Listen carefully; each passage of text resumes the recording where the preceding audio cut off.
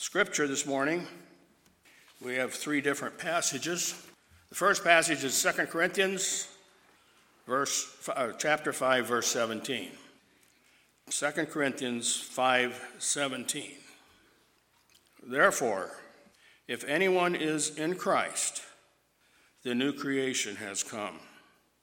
The old has gone, and the new is here. We go back to Romans chapter 6, verses 11 through 14. Romans 6, 11, 14. In the same way, count yourselves dead to sin, but alive to God in Christ Jesus. Therefore, do not let sin reign in your mortal body so that you obey its evil desires. Do not offer any part of yourselves to sin as an instrument of wickedness, but rather offer yourselves to God as those who have been brought from death to life, and offer every part of yourself to him as an instrument of righteousness.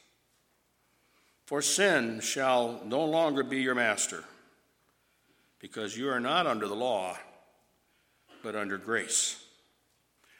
And the last verses are in Galatians chapter 5, the first three verses. Galatians 5, 1, 2, and 3. It is for freedom that Christ has set us free. Stand firm then, and do not let yourselves be burdened again by a yoke of slavery. Mark my words, I, Paul, tell you that if you let yourselves be circumcised, Christ will be of no value to you at all. Again I declare, to every man who lets himself be circumcised, that he is obligated to obey the whole law. May God add his blessing. Boy, just when you thought it couldn't get any worse with COVID, Pastor Wes gets it, he's taken out for the week, and now you got to put up with me. I've been praying for you people. I've been praying for you. So, I'll tell you the story real quick. I'm at work on Wednesday. It's my day off, and I'm at work. So, I'm already having fun. And I receive a phone call, but I'm kind of busy. And, so I don't answer it. And I see it's Doug. I'm like, what the heck is Doug calling me for? So I have a moment to step out later on, and I get this, I listen to the voicemail. Hey, Keith, it's Doug at church. We need you to preach on Sunday if you can. Wes is out with COVID. And by the way, the topic is going to be it's going to be new creation, freedom, and balance. And we need you if you can. Let me know as soon as possible. Well, if you back up 1 hour, and this is kind of how God's timing works in this whole situation. This was my scheduled weekend to work. I have a weird work schedule, and people are like, well, how do you deal with that weird work schedule where you got to work every other weekend? It's real simple. They pay me well to do it, so don't feel bad for me. But anyways, so I was supposed to work Friday, Saturday, Sunday. So if you back up an hour before Doug calls me, a guy comes up to me because I've been on the other shift and says, hey, I need next Friday off. I have these plans, and can you do a switch day with me? And we're allowed to trade days, right? And I'm like, sure, hey, can you work Sunday for me? I was thinking, hey, I'd like to have Sunday off and come to church on Sunday, and wasn't thinking preach, but, here I am. So, but, it's just kind of funny how it all works out. And to be honest with you, what really had me saying, oh, yeah, let's do this was the topic. This is one of my favorite topics in the New Testament, in Scripture. So the only negative was, the prep time, because, think about it. Usually when I preach here, I'm notified months in advance. I have all this time to think and to pray and to prepare and to get ready. And I mean, I've had a lot of prep time the last 2 days because, I had to work 12 and a half hours Friday and Saturday. So this is just, all kind of worked out really good for me. But no, I'm just kidding. I'm trying to be funny. So since I'm preaching on short notice, it would really help if you would laugh at my jokes, even if they're not funny. Thank you very much. But I didn't even have really enough time to come up with the title of the sermon. So in the bulletin, it says New Creation, Freedom, and Balance, but I actually put a name to it last night as, I was thinking about my final thoughts for today and praying and asking the Lord for guidance. And today's sermon title is actually going to be True Freedom in Christ. So, in order to enjoy true freedom in Christ, you must first, real simple, know Jesus. But I think it's really critical to also understand the new covenant. It is different than the old covenant, and that is a good thing for us. Hebrews chapter 8 does a great job in shedding some light into this. So if you could, in your Bibles or on your phone, Hebrews chapter 8, verses 6 through 13. And this is how the scripture reads. But in fact, the ministry Jesus has received is superior to theirs, as the covenant of which he is mediator is superior to the old one, since the new covenant is established on better promises. So, just to give you a little highlight to the context, before these verses, they're basically talking about Jesus being a high priest, and they're doing a contrast or a comparison, between Jesus and the old priests. So, the writer here is clearly saying that, one, this new covenant is superior, and it's established on better promises. And, I don't know if you've ever read the Old Testament, but there's a lot of really good promises in there and for the people of Israel. So this is a good thing for us. So it's even better, is what I'm trying to say, and what the Scripture is trying to say. For if there had been nothing wrong with that first covenant, no place would have been sought for another. But God found fault with the people. So, we're going to talk a little bit about the law today, because it's critical to understanding freedom. And what I don't want you to hear is that I'm bashing the law or I'm demeaning the law, because that's not what I'm doing. All right? The law is good and holy and just. Right? The problem is, and it's right here in this verse, is when you try to go up underneath it, or when we try to go up under it. When you put people underneath the law, that's when the problem occurs. So, pay really close attention to that. So, verse 8 says, But God found fault with the people, and said, The days are coming, declares the Lord, when I will make a new covenant with the people of Israel and with the people of Judah. It will not be like the covenant I made with their ancestors when I took them by the hand to lead them out of Egypt, because they did not remain faithful to my covenant. So we notice that this new covenant is not like the old covenant. One of the objections sometimes I'll get when I'm teaching this is, well, God doesn't change. And you know what? Yes, that's true. God in his nature does not change, but the way he relates to people did when Jesus stepped on the scene. That's a fact. It says it right here. And why did God do this? Because we could not remain faithful to the old one. Again, the problem is not with the old covenant or the law in and of itself. The problem is when you go up underneath it, when you go up underneath that covenant, that Old Testament covenant. So you guys remember when Moses, we're going to talk about this in a little bit, when Moses came down, right, with the 10 Commandments, right, from the mountain, face all shining, right? You remember the people's response to that? we will do everything written in the book of the law. How well did they do? Not very good, right? We all know the story, right? They didn't do very well. Their performance was not up to par. And that's why Jesus had to come, because we could not remain faithful. And I turned away from them, declares the Lord. I will put my laws in their minds and write them on their hearts. So we'll know what to do, and we'll have the desire to do it. I will be their God, and they will be my people. No if. I will be their God, and they will be my people. No longer will they teach their neighbor or say to one another, know the Lord, because they will all know me, from the least of them to the greatest. For I will forgive their wickedness and will remember their sins no more. Wow, isn't that a beautiful promise for us? God is not remembering our sins in Jesus.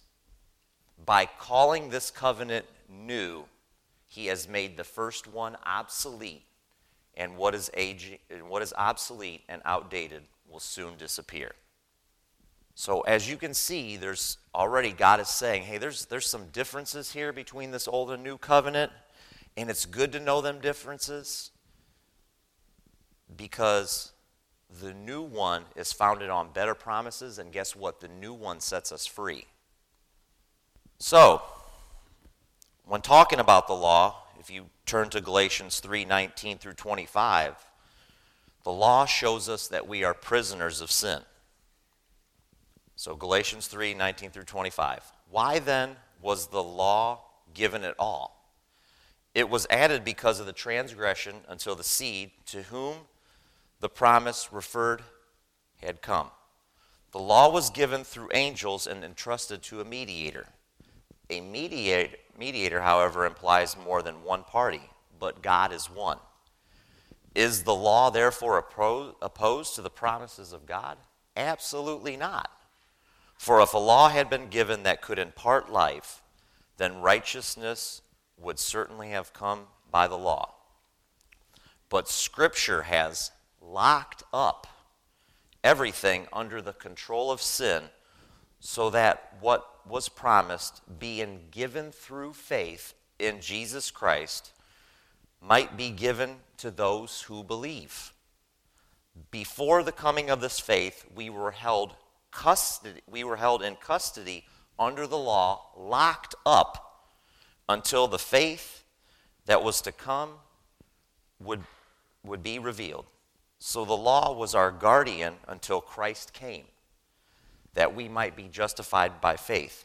Now that this faith has come, we are no longer under a guardian, or as some older translations say, we are no longer under the supervision of the law. So let's get this straight, right? When talking about law in Old Testament, it uses the words locked up, right? Taken into custody, right? You have the right to remain silent, right? Taken into custody, locked up, and there's a guardian, so there's a guard standing watch, right? Now, I'm a little familiar with this stuff. For those of you who know me well, I have a history, and for those of you who don't, you're about to hear some of it. So I did 2 years in prison for being a drug dealer. So this really speaks to me of being taken into custody, right? Being locked up and a guard standing watch. So it really hits home to me. But by the grace of God, while I was sitting in the DeKalb County Jail, I decided that, it's time for me to take a look at my life. And what I noticed was that under my control, it was a disaster. Under my supervision, it was horrible. And I needed help. So I reached out to Christ. I called upon the name of the Lord while I was sitting in that county jail cell, and I received Christ. And in that moment, I was set free. And today, Jesus still living inside of me, helping me to remain free in him. So we have a choice, right? We have a choice. We can either be locked up under that old system, or we can be under the new covenant or the new system and be free in Christ. The next point, the law is a ministry of death and condemnation. What? 2 Corinthians 3, 6 through 9. I had to read this a lot to understand this. I mean, like probably hundreds of times I had to read this for it really to sink in. But it's beautiful when you start to understand it. He has made us competent as ministers of a new covenant. There's that new covenant word again. He has made us competent as ministers of a new covenant, not of the letter, meaning the law, but the Spirit, for the letter kills, but the Spirit gives life. Now, if the ministry that brought death, which was engraved in letters on stone. What was engraved on letters on stone? Anybody? Any biblical scholars out there or very knowledgeable people? The Ten Commandments. Came with glory, so the Israelites could not look steadily at the face of Moses because of its glory. Transitory though it was, will not the ministry of the Spirit be even more glorious? If the ministry that brought condemnation, meaning the law, was glorious, how much more glorious is the ministry that brings righteousness? Amen. So, I'd like to point out a few things there. One, we are ministers of this new covenant, and God has made us competent. So be confident in the Lord's ability. Second of all, the law kills and condemns us. Now, who was it that came along and offered us life, which is the opposite of killing, if I have that calculation correct? Jesus, right? This is why Jesus came to offer us life, because he knew the law was not the solution. He knew he was the solution. And he nailed it. It is finished, he said. He did it for us. Under the law, sin is your master. Romans 6, 11 through 14. And this was already read previously. In the same way, count yourselves dead to sin, but alive to God. Why? Why? Because you are. Galatians 2:20, I have been crucified with Christ and I no longer live. Right? So count yourselves dead to sin because you are dead to sin, but alive to God in Christ Jesus. Therefore, do not let sin reign in your mortal body so you obey its evil desires. Do not offer any part of yourself to sin as an instrument of wickedness, but rather offer yourselves to God as those who have been brought from death to life. Right? So the law brings death. The solution is that Jesus brings life. And offer every part of yourself to him as an instrument of righteousness. For sin shall no longer be your master, because you are not under law, but under grace. So let's look at that really carefully. Why is sin no longer your master? Because you're not under the law. So what happens if you're under the law? Sin's your master. That's what that's saying. But we're not under the law anymore. Because of Jesus, we're under grace and we're set free. And the whole point of this, right here, it's the solution. It's Jesus. It's the reason I preach. It's Jesus. Only in Christ do we find true freedom. You know, this word freedom is sometimes scary because sometimes as a believer, you equate freedom with sin, right? If God frees us up, right, oh my gosh, we're just going to go out and sin up a storm. But that's not what grace is. That's not what true freedom is, and we're going to see that in these verses, okay? So 2 Corinthians 3, 12 through 18. Therefore, since we have such a hope, we are very bold. We are not like Moses, who would put a veil over his face to prevent the Israelites from seeing the end of what was passing away. But their minds were made dull. For to this day, the same veil remains when the old covenant is read. It has not been removed because only in Christ is it taken away. Even to this day, when Moses is read, a veil covers their hearts. But whenever anyone turns to the Lord, the veil is taken away. So turn to Jesus is what Paul is trying to say here. If you want to see clearly, turn to Jesus. He's the solution. Now, the Lord is the Spirit, and where the Spirit of the Lord there is freedom. And we all who with unveiled faces contemplate the Lord's glory are being transformed into his image with ever-increasing glory, which comes from the Lord who is the Spirit. So, law, locked up, under custody, right? Spirit, Jesus, freedom. It's our choice. What do we want, right? God gives us the opportunity, but we have to make the choice. Galatians 5, 1 through 3, again, this was read and shared this morning. It was for freedom that Christ has set us free. Why did Jesus set you free? So you could be free. Stand firm then, and do not let yourselves be burdened again by a yoke of slavery. So Christ sets us free, right? And here we go. Now we have this choice or this decision as Christians to make on a daily basis, right?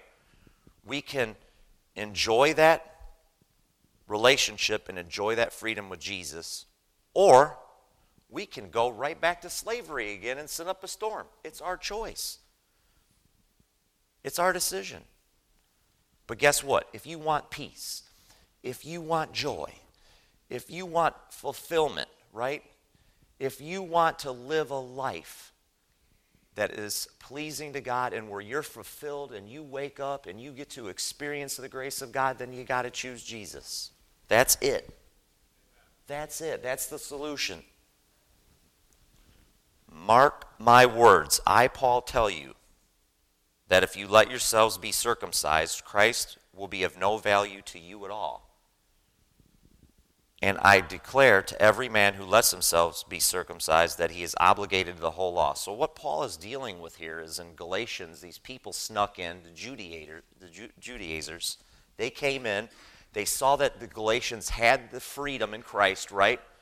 And what does the enemy love to do? He loves to steal our freedom. So these guys came in and they say, nope, Jesus isn't enough. You need to get circumcised too. So they were trying to add to what Christ already accomplished. And Paul has some very stern and harsh words for the people that fell for this teaching. He said, you foolish Galatians, who has bewitched you? Later on in this, you know what he says about them false teachers? I wish they would have go ahead and emasculated themselves. Ooh, that's pretty harsh words, right? So Paul is trying to keep us focused on Christ, in other words. Because guess what? The law is not a pick and choose proposition. It's all or nothing. It's all 613 or nothing. It's not just the ones you want to keep. You either keep it all or you don't keep it at all. That's why Jesus had to come, because we cannot keep it all. We fail all the time. Later on in Galatians chapter 5, verse 13, you, my brothers and sisters, were called to be free. But do not use your freedom to indulge the flesh. Rather, serve one another humbly in love. So how do you use this freedom, right? There it is again. We're called to be free. How do we use this freedom? We use this freedom to love God and serve others. It's that simple. It's that simple. Love God, serve others, right? I'm sorry, I'm getting a little choked up when I think about this, but you people are a great example of that.